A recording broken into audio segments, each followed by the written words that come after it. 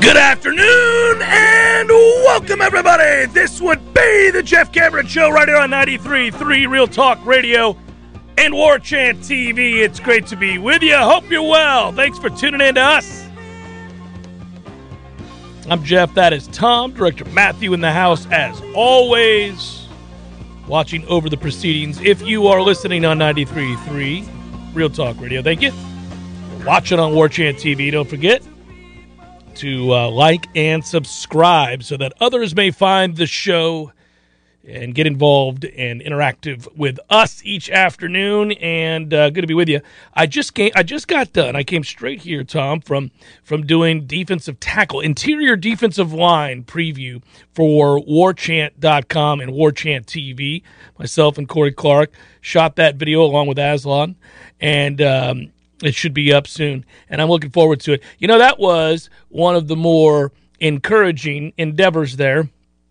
A lot of times, you know, we all take turns, and it's great. I mean, I love my job. This is so cool to get down into the weeds with a football program that desperately needs to get back up to a place where it's contending for conference championships, and obviously from there, hopefully in due time, short times, we'll see this team back in the top 25 on a regular basis, competing potentially for a college football playoff. But that's down the line. And what you do is as you go into spring football, and we're right on the cusp of doing it, you analyze segment group by segment group, and you decide, is this good enough? Will this be good enough? Do they have to vastly improve in this area or that area? Is this something by way of comparison in the conference that's anywhere close to elite? And the answer has been, over the last several years, in most of these groups, a resounding no. It has been a disappointing task or endeavor to sit down and break down spring preview, fall preview. Doesn't matter the preview, it's just been disappointing because there have been individual highlights. There have been real expectations and hopes and dreams and wishes and wants amongst certain players, but not segment groups on the whole. It has been very rare that we have sat back and said, you know, this group is really good. Now, I got it wrong. I thought the secondary going into last year was going to be a real strength of this team. Really, the last 2 years, I think you and I both really felt like there was real upside to that segment group, and it just turned out that they were bitterly disappointing, with the exception of a few young guys emerging last year. I think of Knowles, and I think of Amarian Cooper. Sorry. Those two individuals I was very excited about. Now, listen, Brownlee plays really hard, cares deeply, is flawed physically, but he'll stick his head in there and is passionate and works. And listen, he's serviceable. He's not elite. He's serviceable. But there haven't been nearly enough of those guys. And I would say that part of that is that some guys either fell through the cracks or whose attitudes weren't great in that segment group, in that meeting room, if you will. I don't know how it has been that we've gotten to a place where Travis Jay, who's as athletic as anybody can imagine, has just been largely useless in this program. That kind of frustration is what I'm talking about. But today, going through it and talking about the defensive tackles, the interior of the defensive line specifically, not the edges, I really came away encouraged because as I dove deep, and you know, obviously you recollect the level of play you saw a year ago. You looked at who was coming back. Really, I think that was the infusion of great news for Florida State upon the offseason.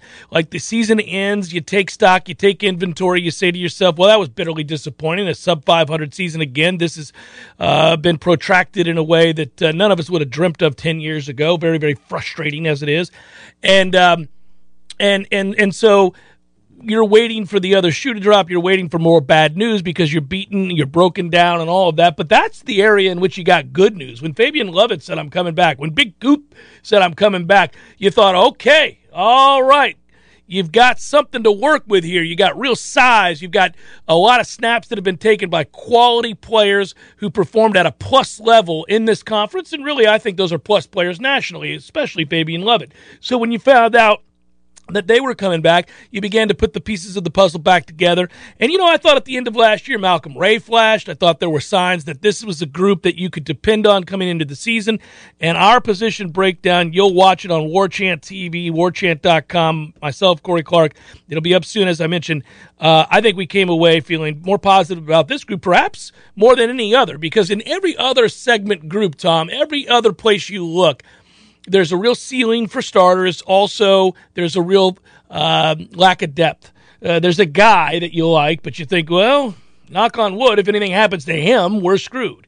And I think that's kind of true at running back. I think it's true at quarterback, obviously. You don't have great depth, not proven depth anyhow at wide receiver, certainly. We're hoping that all of the grad transfers or the transfer portal guys come in and save us. Offensive tackle. Yeah, right. Yeah, so you lose a guy here or there, you go, well, this is going to be problematic. Very problematic. Linebacker has been very problematic for a long time. So really every other, obviously tight end. You had one productive tight end. Well, in truth, 1.5, I guess, if you're going to count Wilson from a year ago, whose second half of the season was vastly improved over the first half. That came out of nowhere. It did, because he sucked for the first 6 games. Sucked. And so when you're sitting there thinking about what you have or don't have, you're hoping to find not only a good player or two, but a depth of talent that gives you wiggle room. Football's a game of attrition. Obviously, people get hurt. It's very, very physical, so you better have some guys behind the guy. And this is a group that does. I mean, it's not 3 deep, but it's 2 deep. I mean, they got guys that can rotate in, and there is flexibility, as Briley points out in the chat. Lovett coming back gave us a ton of flexibility with Briggs. It gave us more flexibility. I would probably opt out of the word ton, but I do think that obviously you got a guy that you can move inside and out depending down in distance, all of that. I'm there with that. I'm hoping Farmer emerges as a guy. They love him physically because he's a kid that, a 290 redshirt freshman, getting bigger, getting stronger, has an opportunity to contribute more than certainly he did a year ago, and they like him a lot. I already mentioned Malcolm Ray. I already talked about Big Coop coming back. The guys, the candidates, the people that we already know, you feel good about. You really do. And so I'm hoping, I don't know what you could ever expect. For example, if you look at FSU's official roster, Seminoles.com, let's say you go there and you just look at the roster and you go by position group, they only really have 5 defensive tackles that they list, and then there's defensive linemen, right? But a couple of those defensive linemen that they just kind of have their nebulous, could be inside it. A guy like Bishop Thomas, I don't know what you expect in year 1, but he's a 290-plus pound guy that you think in time can give you some solid reps. Yeah, at that point, you just look at the weight, and the weight will tell you where they line up, how close to the football that they are going to line up. Yeah. You don't have many 290-pound guys that can line up as a 7 or a 9 technique. That'd be nice if he did. That'd be something, huh? That would be freakish. Probably be the size of Calais Campbell making those plays. But, yeah, I mean, with the Briggs issue, well, it's less than an issue now. You can play Keir Thomas' position and set the edge for you, maybe affect the passer a little bit. Then you get in 3rd and long, you bring in a more wiry pass rusher in a 3rd and 7 or 3rd and 8 if you can get there consistently into that position. Jared Verse on the other side, Briggs in the middle, along with your best interior pass rushing guy that you like. Or somebody that could take on 2 blockers. Yeah. Whatever it is. Yeah. You're looking for position versatility, you're going to get it there, and we need it desperately. If we had a complete overhaul in the front 4 with those 2 guys, Cooper and Lovett, leaving this offseason, would have been devastating. This would be a very different tone about what this defense can do, because up front you can just get run on. Death tone. Yeah. It would be, this is not going to go well. I mean, I don't know what I expect out of Joshua Farmer. I mentioned him. I don't know how much I expect out of Jared Jackson, but I know Jared Jackson flashed some last year, too. Did. I also know at 6'6", 300 pounds, he's got plenty of frame to put on some quality weight and strength, and obviously mature and get better. I think this is a depth area that you should feel pretty good about. So defensive ends, which Ira and I did on War Chant TV earlier in the week, this spring and this fall camp, independent of them going and dipping into the transfer portal again, if you win a job for the exterior, edge rusher, defensive end, whatever you want to call it, Fox, whatever, Buck, the name of it, you're fighting for 60 reps a game, 65 reps a game. If you come out on top with Jared Verse, you're going to get a lot of run, a lot of plays. In the interior, however, what you're fighting for is an extra 10, 15. Maybe. Maybe 20 if you're the first guy off the bench for these 2.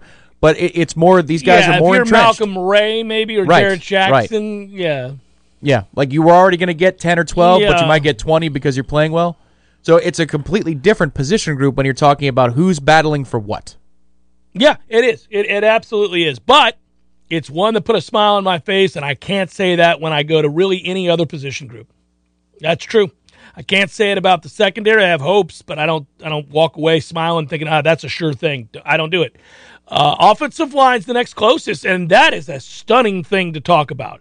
I mean, it really is. And now, it's not me trying to present to you that the offensive line is an elite unit. It is not within the ACC or otherwise. It's not elite. It just doesn't suck for once. And it's been a long time since we could say that. I don't think it's going to suck. How about that? Boy, that does.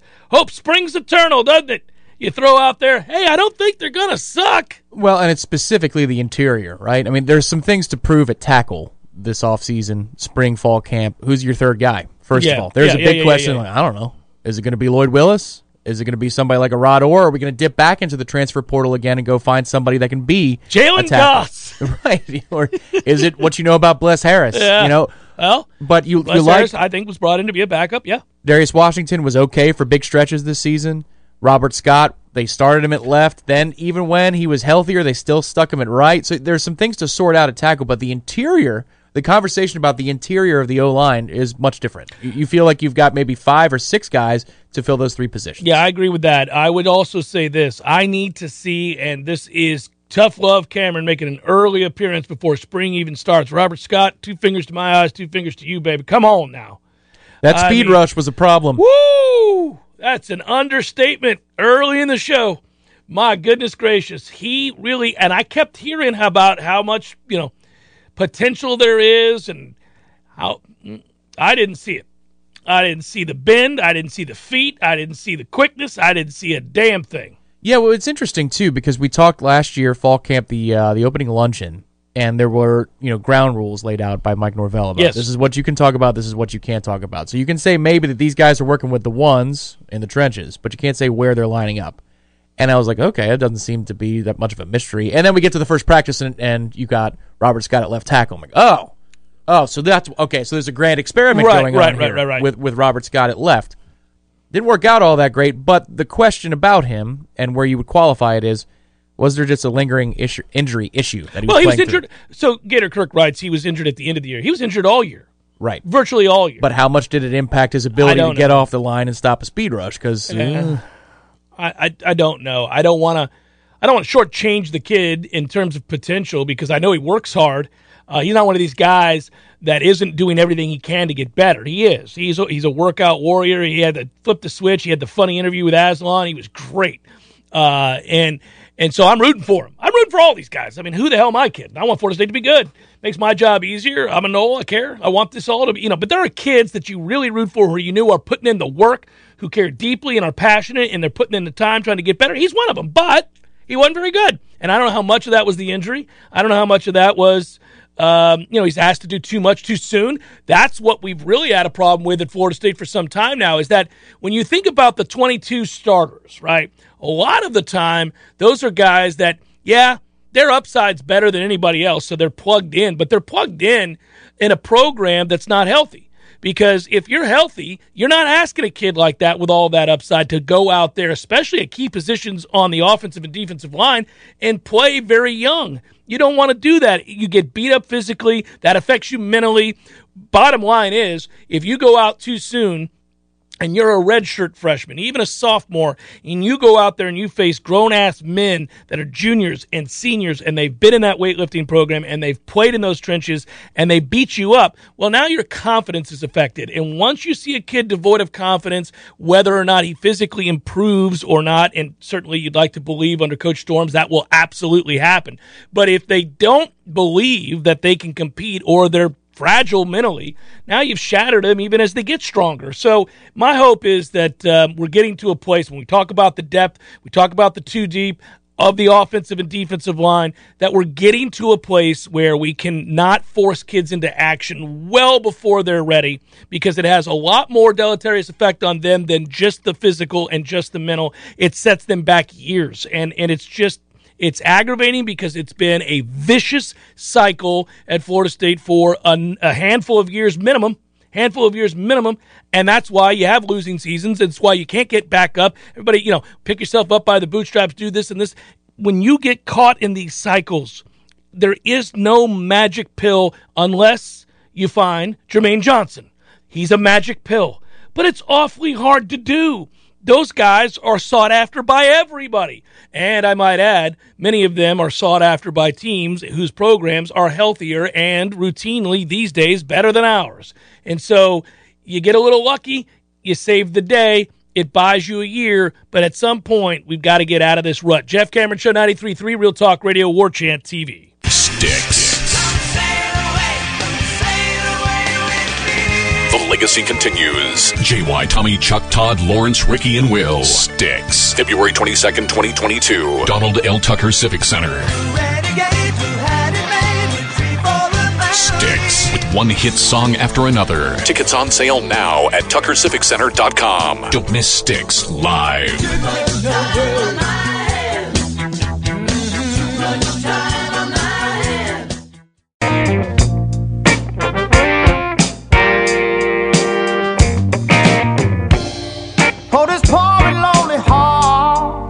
Can't start soon enough for me, though. I'm ready to get it on, ready to be out there and watch this thing take shape. I got asked, I was on a show the other day, and somebody asked me what is most realistic outcome of the upcoming season. And we play this game over and over and over again, and we'll do it all the way into August until they play Duquesne. And I said I thought that the most likely outcome, if we were just doing percentages, whether it was 6 wins, 7 wins, 8 wins, 9 wins, whatever, I said was 8 wins. And I have to admit, I've waffled some back and forth on that. Between 7 or 8 wins is where I am. I think it's definitely more than 6, but it's below 10. I don't think there's really any chance to win 10 games this year. And I think 9 is unlikely as well, just because of the amount of games you play against veteran quarterbacks, seasoned quarterbacks that have played exceptionally well against us in the past and have another opportunity to do again here. You are replacing 2 dynamic players defensively, and I think that's problematic. You have improved in some areas. I think your offense is going to be better, but anyhow, the schedule is really tough too. When you think about the number of ranked teams and the teams you play on the road with experienced quarterbacks, that gets awfully difficult. What sucks about this situation, though, is, this would be a great year if you were a halfway decent quarterback to go into the NFL draft. So it tells you that none of these kids have, that high of a potential draft grade. Because if you could leave now, now's the year. You don't want to go next year. You want to do right now and get into that combine, show your wares, and get drafted, 40 spots higher than you would in a typical year with typical quarterback depth. Yeah, I don't believe... So it tells you that they're very good college football players, and that's probably their ceiling for each one of them. Problem is, we're playing college football. Exactly. Totally. Yeah, and that really, I agree with you, by the way. When you go through and you think about, April 28th is the draft in Las Vegas. By the way, I'm sure we'll do our normal and have a lot of fun, get together, head Ellen over to Bumpus and do it up. That's the plan. Yeah. For example, if you went through and talked about, positions of need, and the draft starts with Jacksonville. They've already drafted Trevor Lawrence a year ago. They're not going quarterback. So the next team that comes up that needs a quarterback is right off the bat the Detroit Lions, I believe. I mean, certainly I think they need a quarterback. And you wonder, will they do that, or will they go edge rusher or wide receiver? I think they go edge rusher. I think they'll take the kid out of Michigan at defensive end if he's there. And so then you go to what?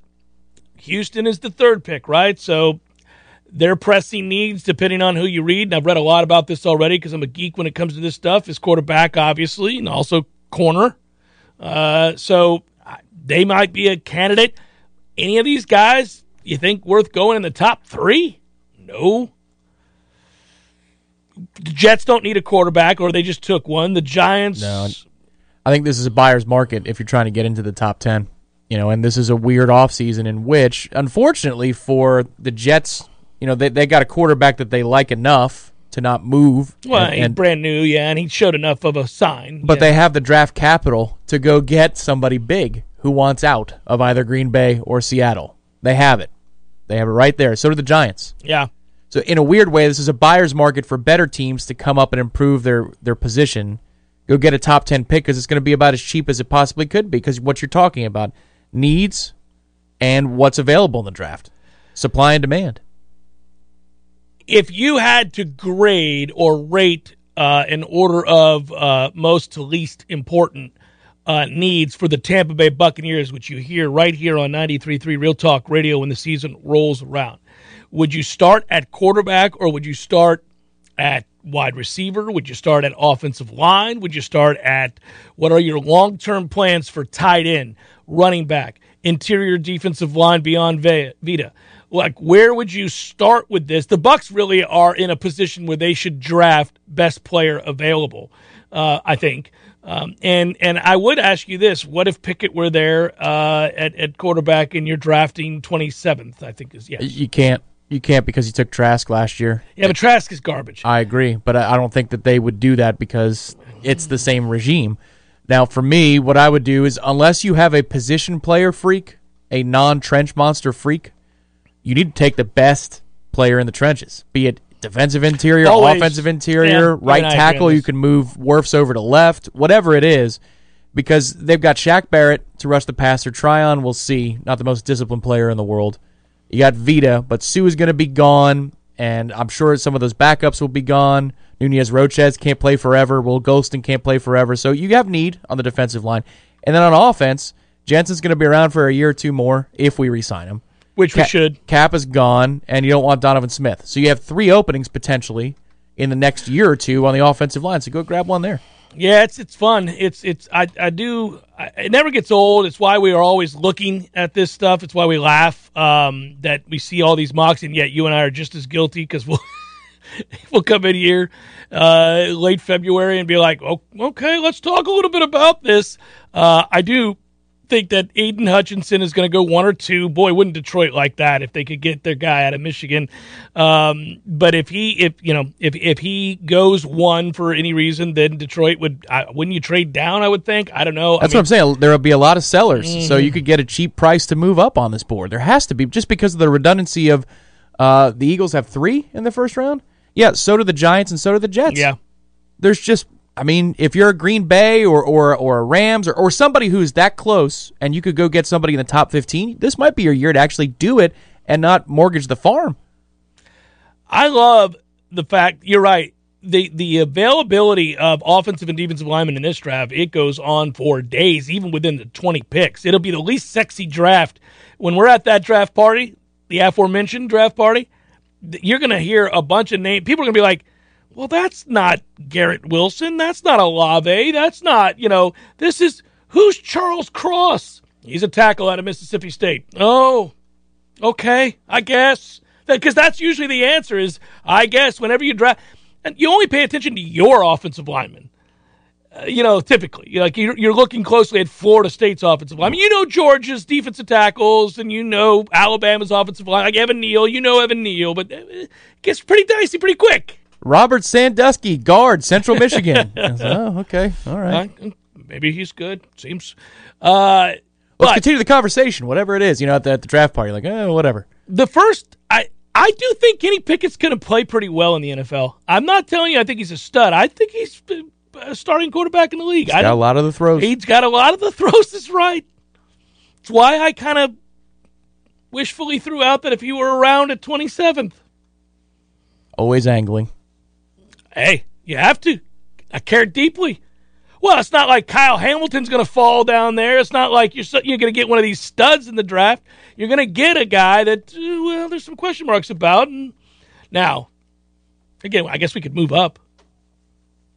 You could. Well, especially if, let's just say that Brady wanted to return and you could trade his draft rights because he doesn't want to play in Tampa. Or trade his contract, I should say. Not, yeah. You go get something for him. Send him to Green Bay. 12 for 12. 12 for 12. It's the Jeff Cameron Show, 93.3 Real Talk Radio and War Chant TV.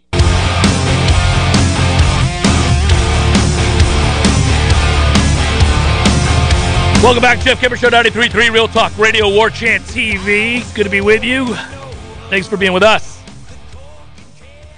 Yesterday, we welcomed Shannon and Chad, the legendary team from Hamilton Home Loans, onto the program as a partner of the Jeff Cameron Show. And in doing so, I wanted to note that I found out John Joplin here, our co-worker and dear friend at 93.3 Real Talk Radio, let me know, by the way, that his parents and his brother and his sister all used Shannon for a recent home loans. That's good news. That is firsthand experience, and that is another reason to celebrate our partnership with them because it went exceptionally well. Like-minded guys, FSU guys, love the FSU community. They do indeed, and our dinner certainly revealed that to me as we went back down memory lane to better times when Florida State didn't suck, and we did have depth, and we were able to talk about, with great celebratory tones, what's next for the Noles. So, why not? If you need a home loan, why don't you go through an FSU guy? You're an FSU guy or gal, and they'll, more importantly, do a great job, and he takes the opportunity to make it as easy as possible for you. Great rates, cutting-edge technology, transparent communication. It's a 5-star mortgage experience, so you want to do that. And you know what? You save a lot of money, especially if you mention the Jeff Cameron Show. We welcome you yet again, Shannon and Chad from Hamilton Home Loans. Look them up on Twitter, Instagram, say hello. Thank them for joining the JCS family online at FSUHomeLoans.com. That's FSUHomeLoans.com. Yeah, right? So here's the response to our discussion of the offensive and defensive lines in that first segment. The least terrible position groups at FSU are currently the offensive and defensive line, writes Briley. What's next, flying pork? I agree. It is a rare day that I think we can safely say that. I think we can safely say that. How about them apples? My goodness. Just keep saying it over and over to yourself because that is something that we haven't been able to say in a very long time. And guess what? It's certainly something that helps win and or lose football games. If you're right there, you can survive being okay to average everywhere else. If you're not right there and you're great at those other places, you're going to lose.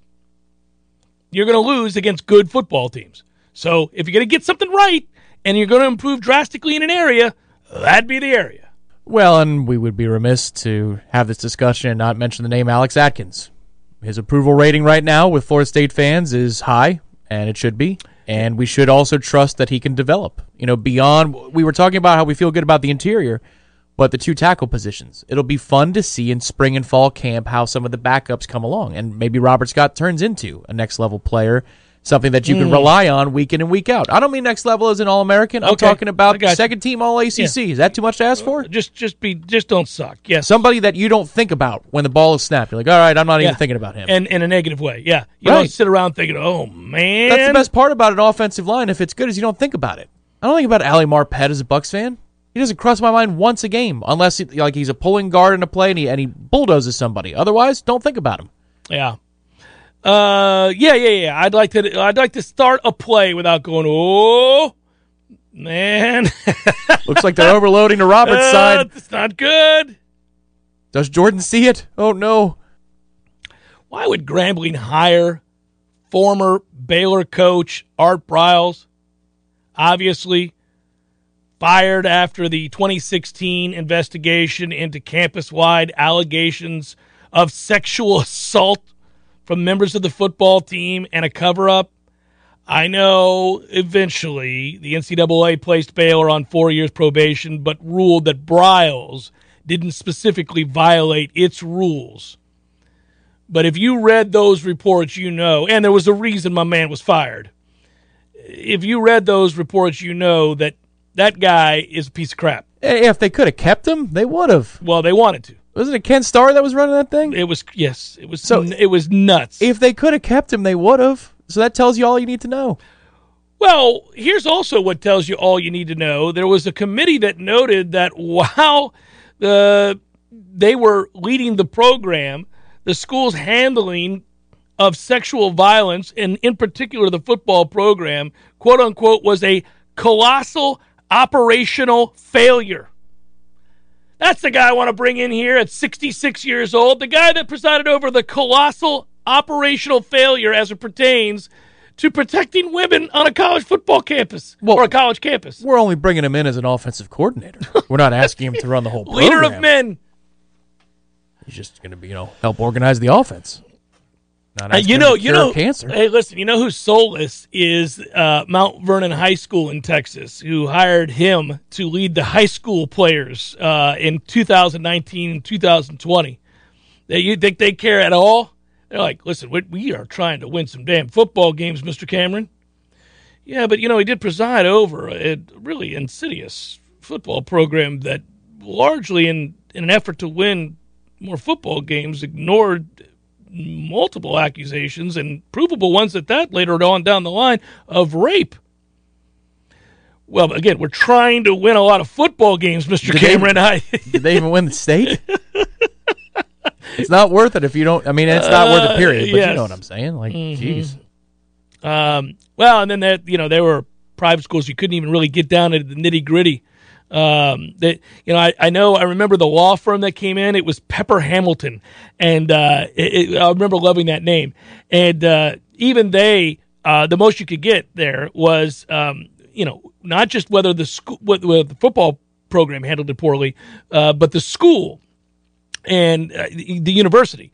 And they even said that the culture within the football program and Briles' discipline or lack thereof of players certainly deserved to be altered, to be shifted in the future if they chose to keep him. Like, they came in and they were hired by the university, and they were like, yeah, this is not a...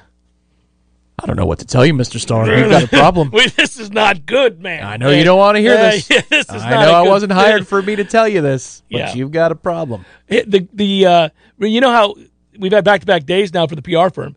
There was a quote, and I always love when the people who are under the microscope are asked to speak on the accusations specifically, especially if it's not an outright denial, but they are acquiescing to the idea that they could have done things better. Briles' quote, "Some bad things may have happened under my watch, and for that I'm sorry." That's the quote. Direct quote. It's like scumbag week. Oh, man. That's the best. I mean, can you get beyond simple? There it is. That's beyond simple. I mean, that's about as surface level and bland as Jim Tressel's, Who didn't do really much right, wrong. tattoos and books. Yeah, that wasn't... The mistakes I made are unfortunate. Well, that was a great line. Yeah, but that's essentially what Briles is saying about some bad secondary Sanduskyism here. Yeah, bad things happened under my watch, and for that I'm sorry. Let's move it along here. We got practice in an hour, everybody. Let's go. Yeah, that's a toughie. Jeff Cameron Show, 93.3 Real Talk Radio and War Chant TV. Passion, drive, and patience. The formula for winning championships is also what keeps your ride or die alive. eBay Motors has everything you need to maintain your vehicle and level it up to peak performance. Superchargers, roof racks, exhaust kits, LED headlights, and more. Whether you're into speed, power, or style, eBay Motors has you covered. With over 122 million parts for your number one ride or die, you'll always find exactly what you're looking for. And with eBay Guaranteed Fit, your part is guaranteed to fit your ride every time, or your money back guaranteed. Because with eBay Motors, you're burning rubber, not cash. With all the parts you need at the prices you want, it's easy to make your car the MVP and bring home huge wins. Keep your ride or die alive at ebaymotors.com. Eligible items only. Exclusions apply. Jeff Cameron Show, 93.3 Real Talk Radio, War Chant TV. Now, we're going to be off the air by the time the vote takes place, a very important vote today in regards to stadium repairs at Doak Campbell Stadium. You are aware, if you've been following the news, of this vote that is pending and the argument. It's become political now. I'm not going to choose a side here right now on the air in the sense that I don't believe that I'm educated enough to do so. I have an opinion. but it's a cursory glance at what has been asked for from Blueprint and the $20 million for stadium repairs and all of that. So I'll just lay the bullet points out for those wondering, because it is a big deal. I'm wondering if they just don't split the difference. If you go back to Florida A&M, who desperately needed to repair Bragg Stadium. And TCC, by the way, also got money for their athletic facilities and needed it. And so FSU is saying, yeah, we want some too. We need some too. And so if you go back to Florida A&M, they asked for $40 million from Blueprint. That got whittled down to $10 million.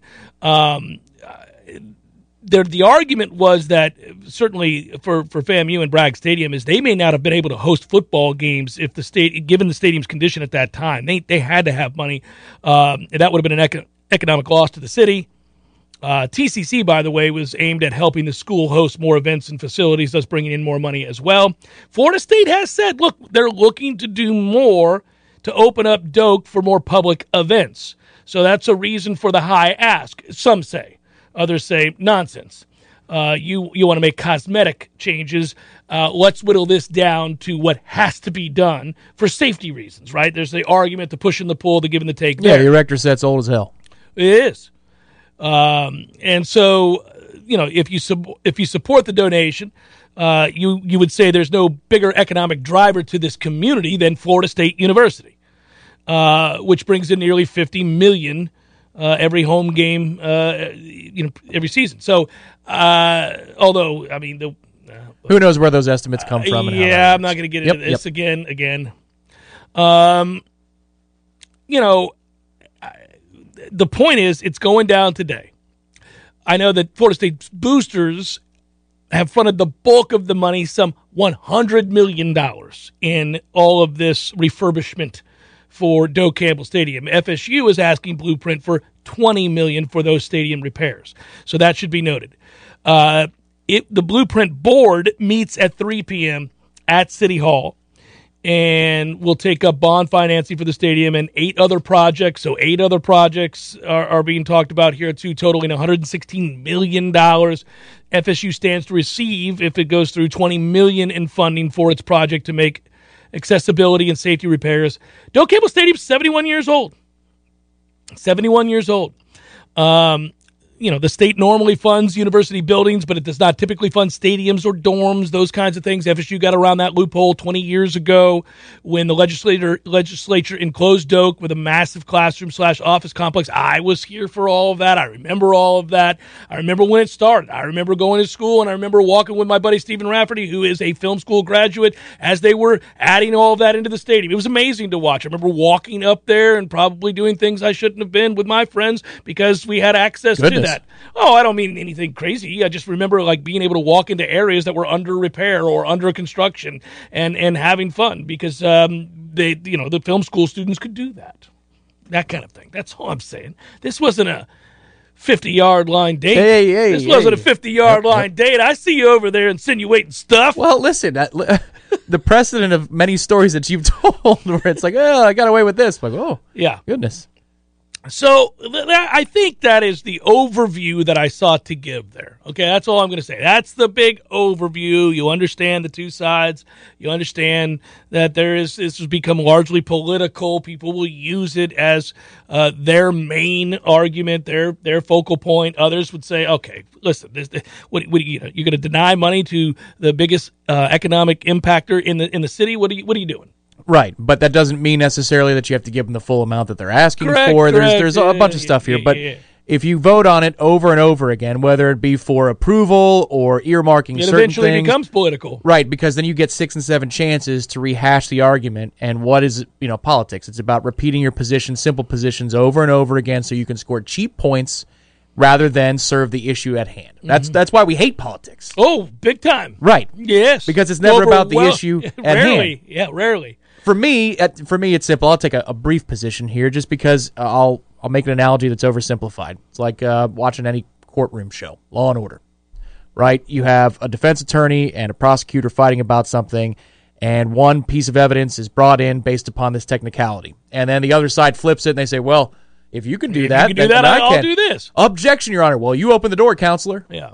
That, to me, is where we are here with the earmarking of funds for stadiums and or not cosmetic upgrades, but necessary upgrades within Leon County is, well, if you've opened the door to help other universities, then in the name of economic driving, bringing dollars, ROI back to Leon County, then, I mean, if FSU needs a little help, you can give them some help. Doesn't mean you have to give them 100%, but you got to give them something. Mm-hmm. Seems fair, but... No, I think this was also going to happen. Right. It happened. I'm not worried about it. Yeah. I mean, I know there is the ringing of the hands. Well, it's the repetitive nature where it's like, okay, so how many times do we have to try this? In terms of approving it, earmarking it, and actually delivering the funds, how many times do we have to do that? It was already voted yes, by the way. Correct. Numerous times. Several, yes, but that's where everybody gets a chance for a headline 5-6 times on the same topic. Yeah. On the topic of the stadium, going as somebody who is old, just what I call myself now, old. Not as old as many others that listen to this show, but old, by way of comparison to, say, a 25-year-old. I can recall many a day arriving at this stadium with my father in the 80s, and it was a very different looking stadium. And so we talk about the outer shell, if you will, and I always think, my God, this has come such a long way. You are reminded repeatedly of how it is that you cosmetically, aesthetically, you can make something that is structurally shaky look really good. As you walk towards Doak Campbell Stadium, you think, my God, what a facade. I remember my buddy, I bring him up often, Kobe, whose undergrad was at Nebraska. He's family of Nebraska Cornhuskers, and he came here and got his PhD. He walked up, and it was after the brick had been done, and the outer, what you see now was there, and he was like, "This is amazing. You guys have an incredible stadium." And then we walked in. Right? Yeah, exactly. Like, that's the thing about, Notre Dame Stadium. It just looks like Doak from the inside the whole way around. When you walk around, it looks worse. You're like, oh. It looks worse. Now, they have luxury boxes that would do and we were laps around what we do. Yeah, we were actually just sitting in the stands amongst the uppity. Right. Mm-hmm. But you walk in, you're like, oh, man, this really is old. Like, they're not Brick, even trying. Cold, crappy, just like the town. Exactly. It's a dump. It reminded me of going to the original Yankee Stadium. I went there several times in the early 2000s before they replaced it. And I hear the new one is just crappy, too. But the old one was falling apart. Like, there were years where the Yankees had to go play across town and play in Shea for a full season because Yankee Stadium was falling to ruin. But the facade counts for a lot. That helps. Yes. The branding of that helps because we went to LSU. Yeah. That stadium looks like a dump, too, from the outside. I go easy about dump. I mean, I thought it was huge, subpar. I thought it was substandard. It didn't have the cosmetic edge that Doak Campbell Stadium has. Yeah, it is. But the inside concrete. is awesome. Right. Oh, sure. And the atmosphere is killer, and they got chair backs and all that stuff. But if you're just looking at the outside, you're like, what? Am I at the Citrus Bowl? What is this? The arguments, this is fascinating. I know that the shrinking stadiums are a good thing in my mind because then you have the opportunity to have a better fan experience, I think, because you can add so many more amenities and all that. That's the separate discussion that people are conflating sometimes with the dollars and saying, oh really? So you're going to take that 10 for regular upgrades and then, magically we have more funding for a suite level system. And that's where Florida State is really pushing and saying, we're going on the record, Florida State is saying, and this money from Leon ain't going for that particular project. But Michael Alford's vision, nonetheless, is to have so many different price point levels of experiences. Right now you've got Skybox's regular seats at Champions Club. He wants like 10 more, and he wants them to be around the sidelines. I really do wonder. I mean, this is a fun discussion, and we're almost done with the hour, but I have always wondered what this is going to look like in 25 years. And I don't mean Florida State specific. I mean the football fan viewing experience, man. With the advancements in technology and the in-home experience that we speak of, having directly impacted fan attendance at even the most die-hard, fanatical fan bases and universities around the country, whose product isn't suffering currently, but rather winning annually national championships, or at least playing for them. I have wondered where this is headed. Are we headed towards 50,000 seat stadiums? Because I remember the day when the race was to 100,000, 120,000, if you could do it. Could you be the next Tennessee or Michigan? And now we sit here, not too far removed from those days, asking, do you really need more than 60,000? Right. Or do you exactly. need wicked fast Wi-Fi with a whole lot of, I need a beer, ding, ding, ding, boom, it's there. Oh, I like this. And I can check my team. Yeah, my freshman year, the T-shirt we got, the Spirit shirt, was 83,000 strong. And it's just not that anymore. I would envision we'd be closer to, stadiums that have bowling lanes and golf simulators and all kinds of activities to do in these sweet areas than we would anything else. Full bars or whatever. Yeah. That's probably where we're going, is people need to be entertained at every waking moment. And it's annoying, but that's what the stadiums need to do. Can we have a vote on demolishing sorry-ass Dickhauser Stadium? Can we get a vote going? How about Leon County gives us a couple of bucks for that? We're number 2, forthcoming. Stay with.